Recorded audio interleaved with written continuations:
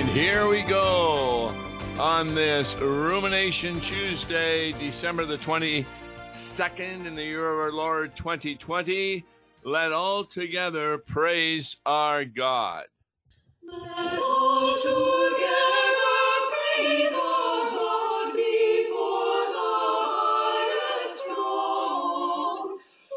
Today God opens heaven again and sends the only Son,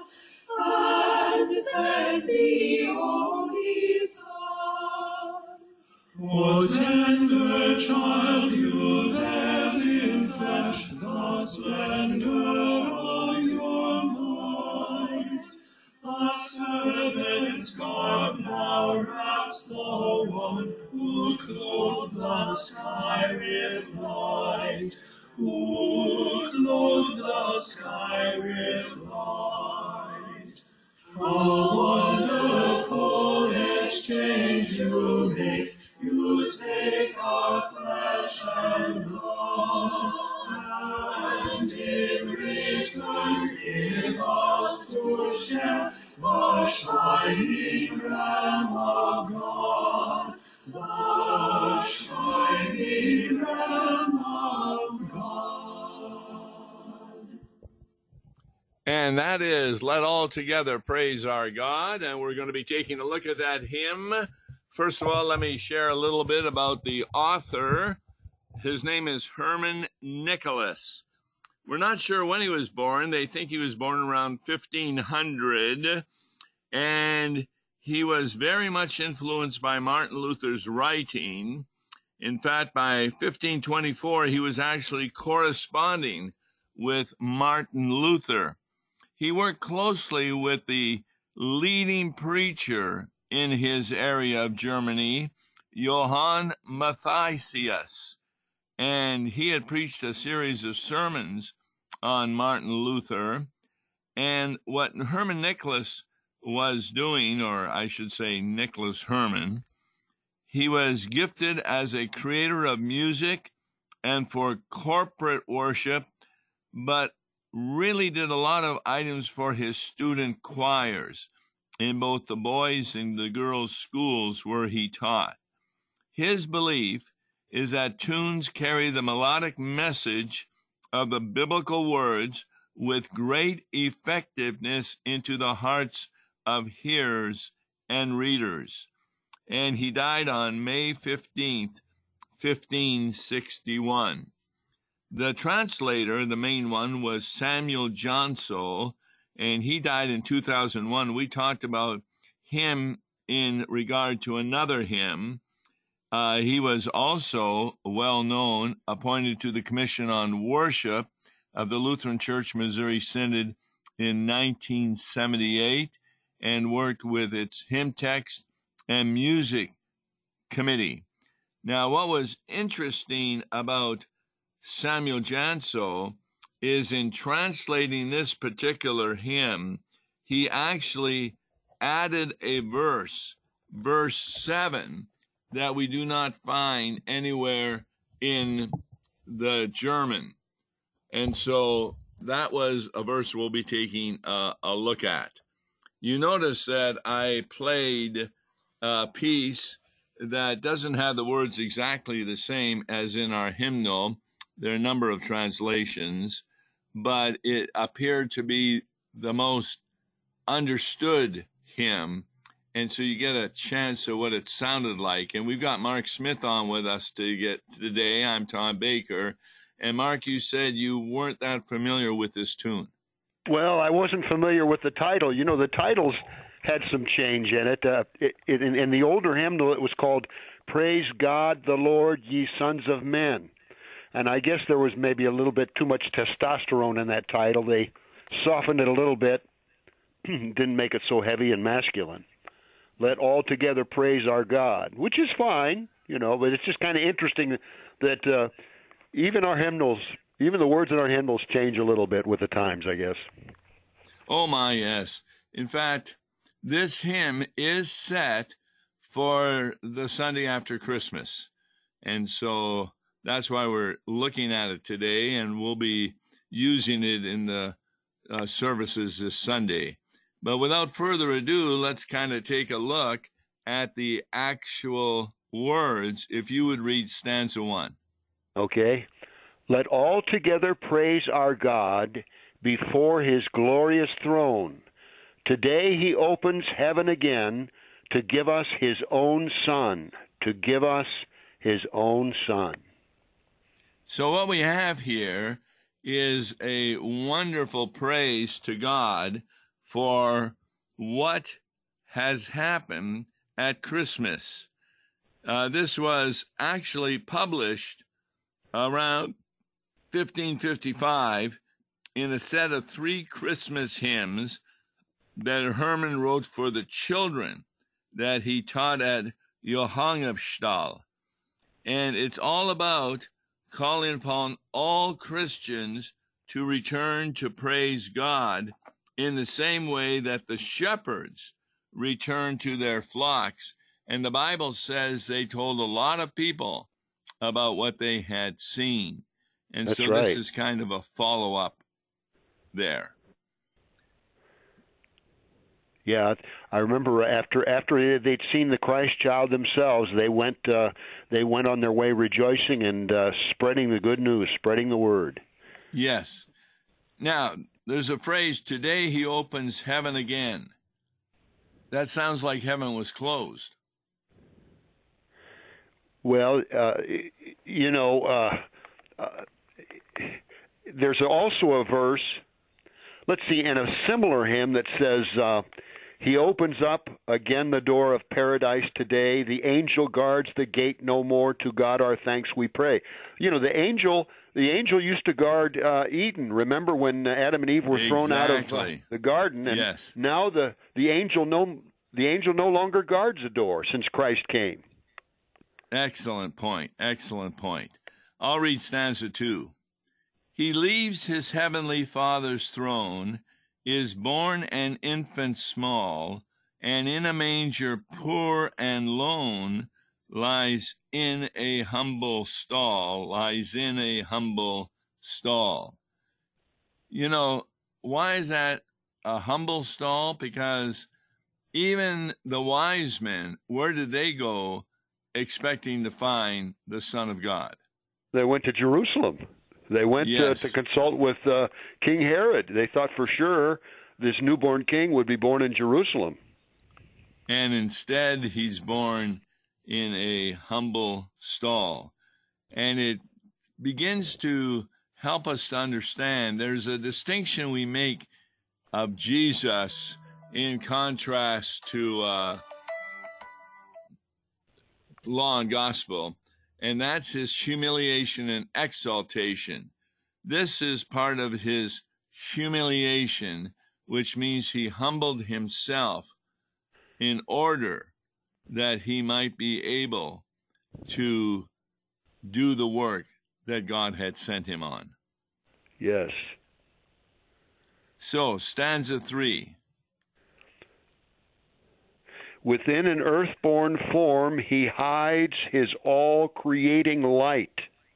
To serve us all, he humbly cloaks the splendor of his might. The splendor of his might.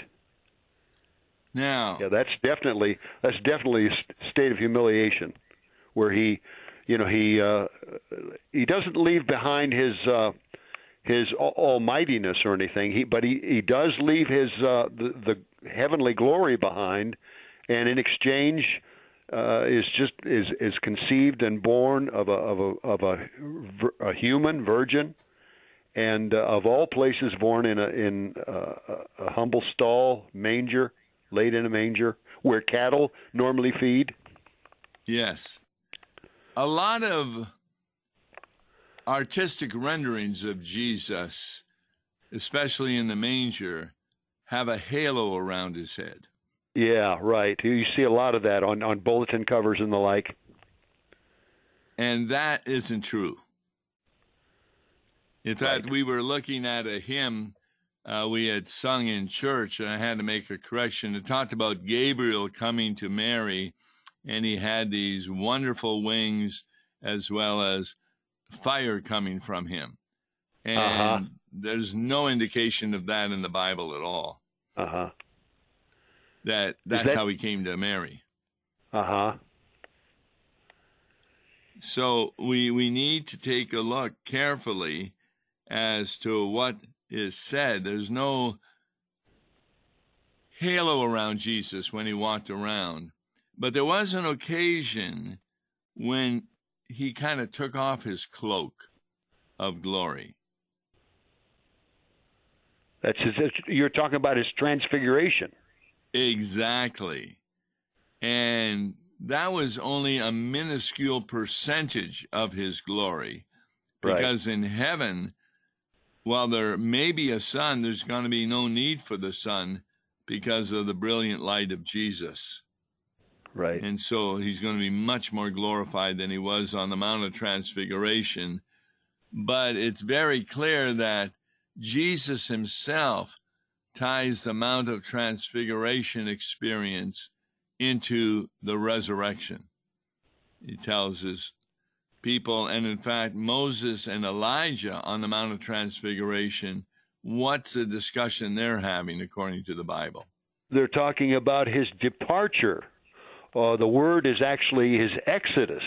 Excellent. That he will accomplish, that he'll accomplish in a short time when he goes to the cross outside of Jerusalem.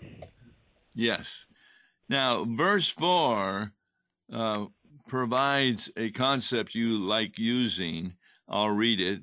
He undertakes a great exchange, puts on our human frame, and in return gives us his realm, his glory and his name, his glory and his name. Now, what do we often talk about in regard to that? Well, we talk about the great exchange. Actually, we talk about him exchanging, giving us his salvation, his robe of righteousness, and exchange him taking on our sinfulness. Yes. And taking those sins with him to the cross where he suffered for them. I think that's what is meant. Yes. When Herman says, puts on our human frame, that he also puts on himself being a sinner, the greatest sinner, so that when he died on the cross, he died for the sins of the whole world. That's right. And he became the epitome of sin, really. He carried so much sin upon himself that his heavenly Father basically had to turn his back on his son and forsake him. Yes. My God, why have you forsaken me? This is a good hymn writer. By the way, Nicholas Herman was a lot like Martin Luther in that the hymns that he wrote, he not only wrote the text, but he also wrote the notes, the tune. Yeah. And it's a good hymn.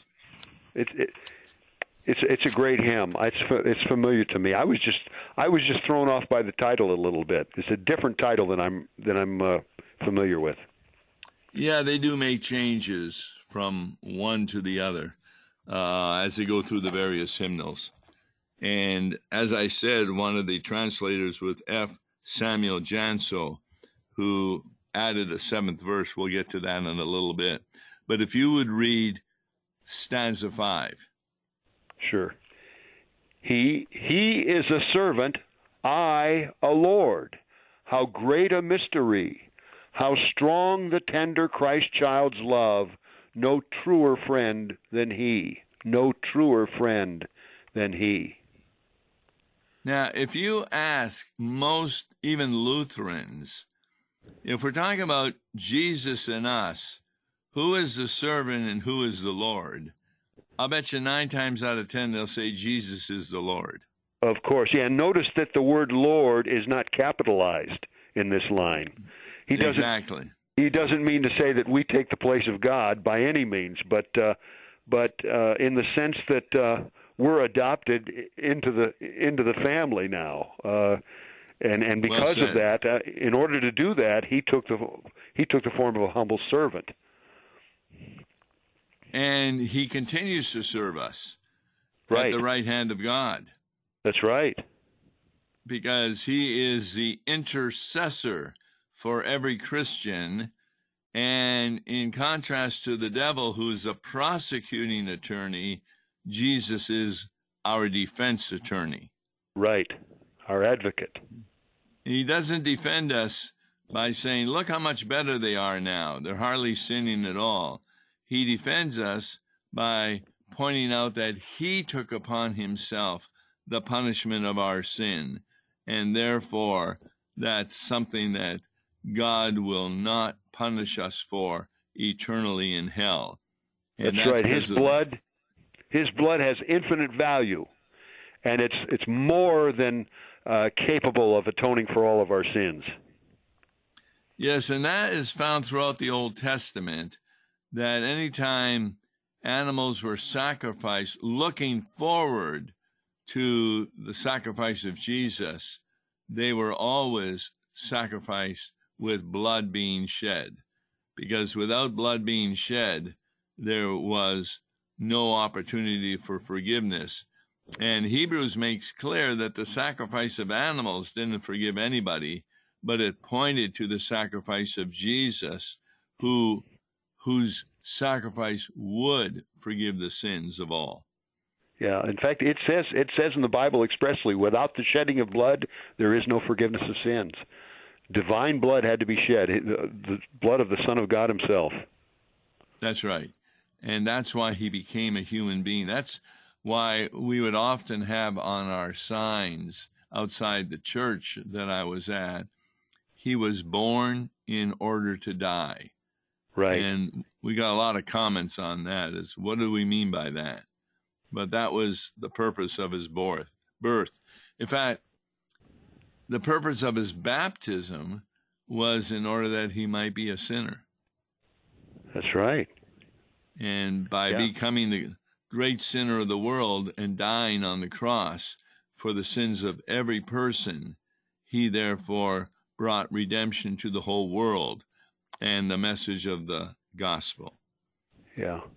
I remember sending out a Christmas card years ago that had on the cover little baby footprints with spots of blood in them. Oh, to really? remind people that this little infant, this precious little infant of Bethlehem, behind him was the cross, of course. Ahead of him, rather, was the cross. I mean, that little baby was born, and as you said, in order to die for all of us.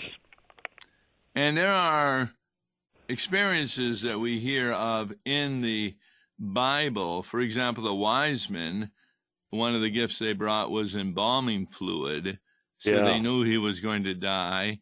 And then remember, Judas gets real angry at this woman putting perfume on Jesus' feet, and Jesus gives a reason why she's doing that. Do you remember what that was? She's anointing me for my burial, as he said. Exactly. So those who were of the faith could come to understand. Two of them that we just talked about in a Bible study and readings was Simeon and Anna.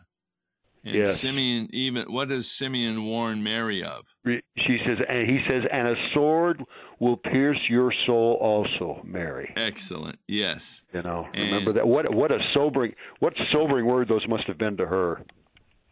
Well, it says that both she and Joseph contemplated what Simeon and Anna had to say.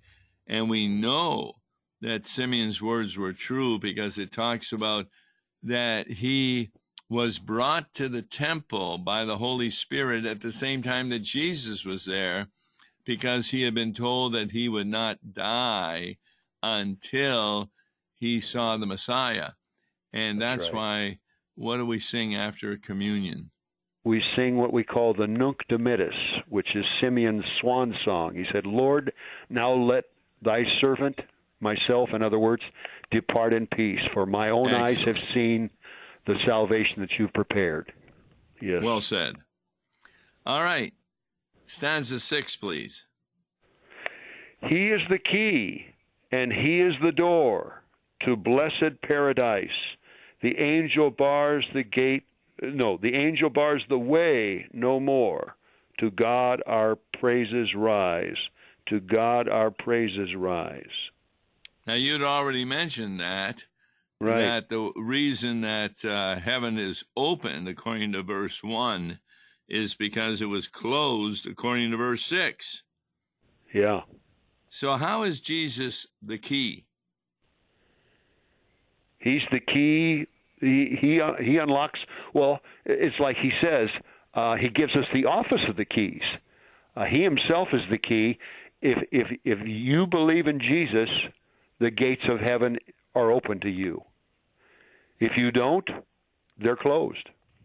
And he gave those keys the night of the resurrection. Whosoever sins you remit, they are remitted. Whosoever sins you retain, they are retained. That's right. And so the key to heaven is not our works, but through faith we enter blessed paradise. In faith in Christ, right. Christ is Now, the key. Stanza 7's got a triangle in front. That means it's a doxological verse. That means all persons of the Trinity are praised.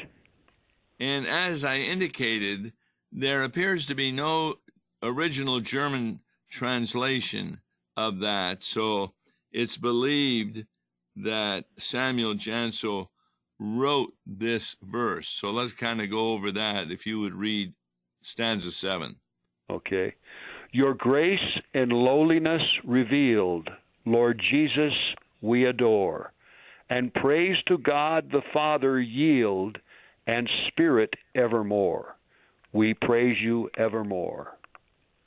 Yes, a lot of hymns no longer have an amen at the end of it, but they have what you refer to as a doxological idea of Father, Son, and Holy Spirit. And Samuel Janso would have known about that because he helped put this hymnal together. And once more repeats kind of what the hymn is saying. Your grace in lowliness revealed, Lord Jesus, we adore. That's talking about his state of humiliation again.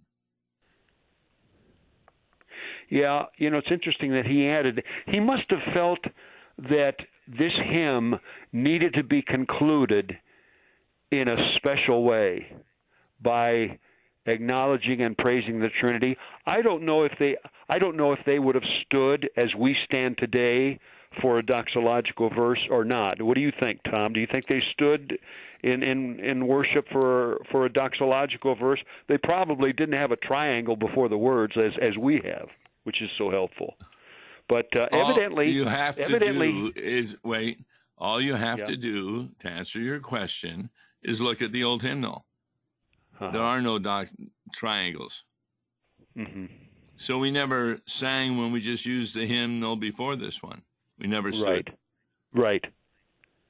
So where that came from, it could be some historical note that we know that they did stand when the hymn was to the Father, Son, and Holy Spirit at the end. Yeah. The other thing that Janso does, in every other verse, the last two lines are identical. Yes, but in this I noticed that too. But I in noticed this that one, also. Mm-hmm. Sorry to talk over you, Tom. and praise to God the Father yield. In this one, he says, and Spirit evermore, we praise you evermore. Yes, and so right. that kind of brings back what the hymn is doing, reminding us of the shepherds telling what they had seen, and now it's time for us to praise him evermore. Right. Indeed it is. Well, we're going to be moving from Christmas to Epiphany. We don't have much time for singing Christmas hymns. That's why I like singing them during Advent. And then we also play them in the Epiphany season. You bet. Merry Christmas to you, Tom, and to all of our listeners. Yeah, it'll be 2 weeks before you get back on the air with me. All right, I'm Tom Baker, and that was Mark Smith.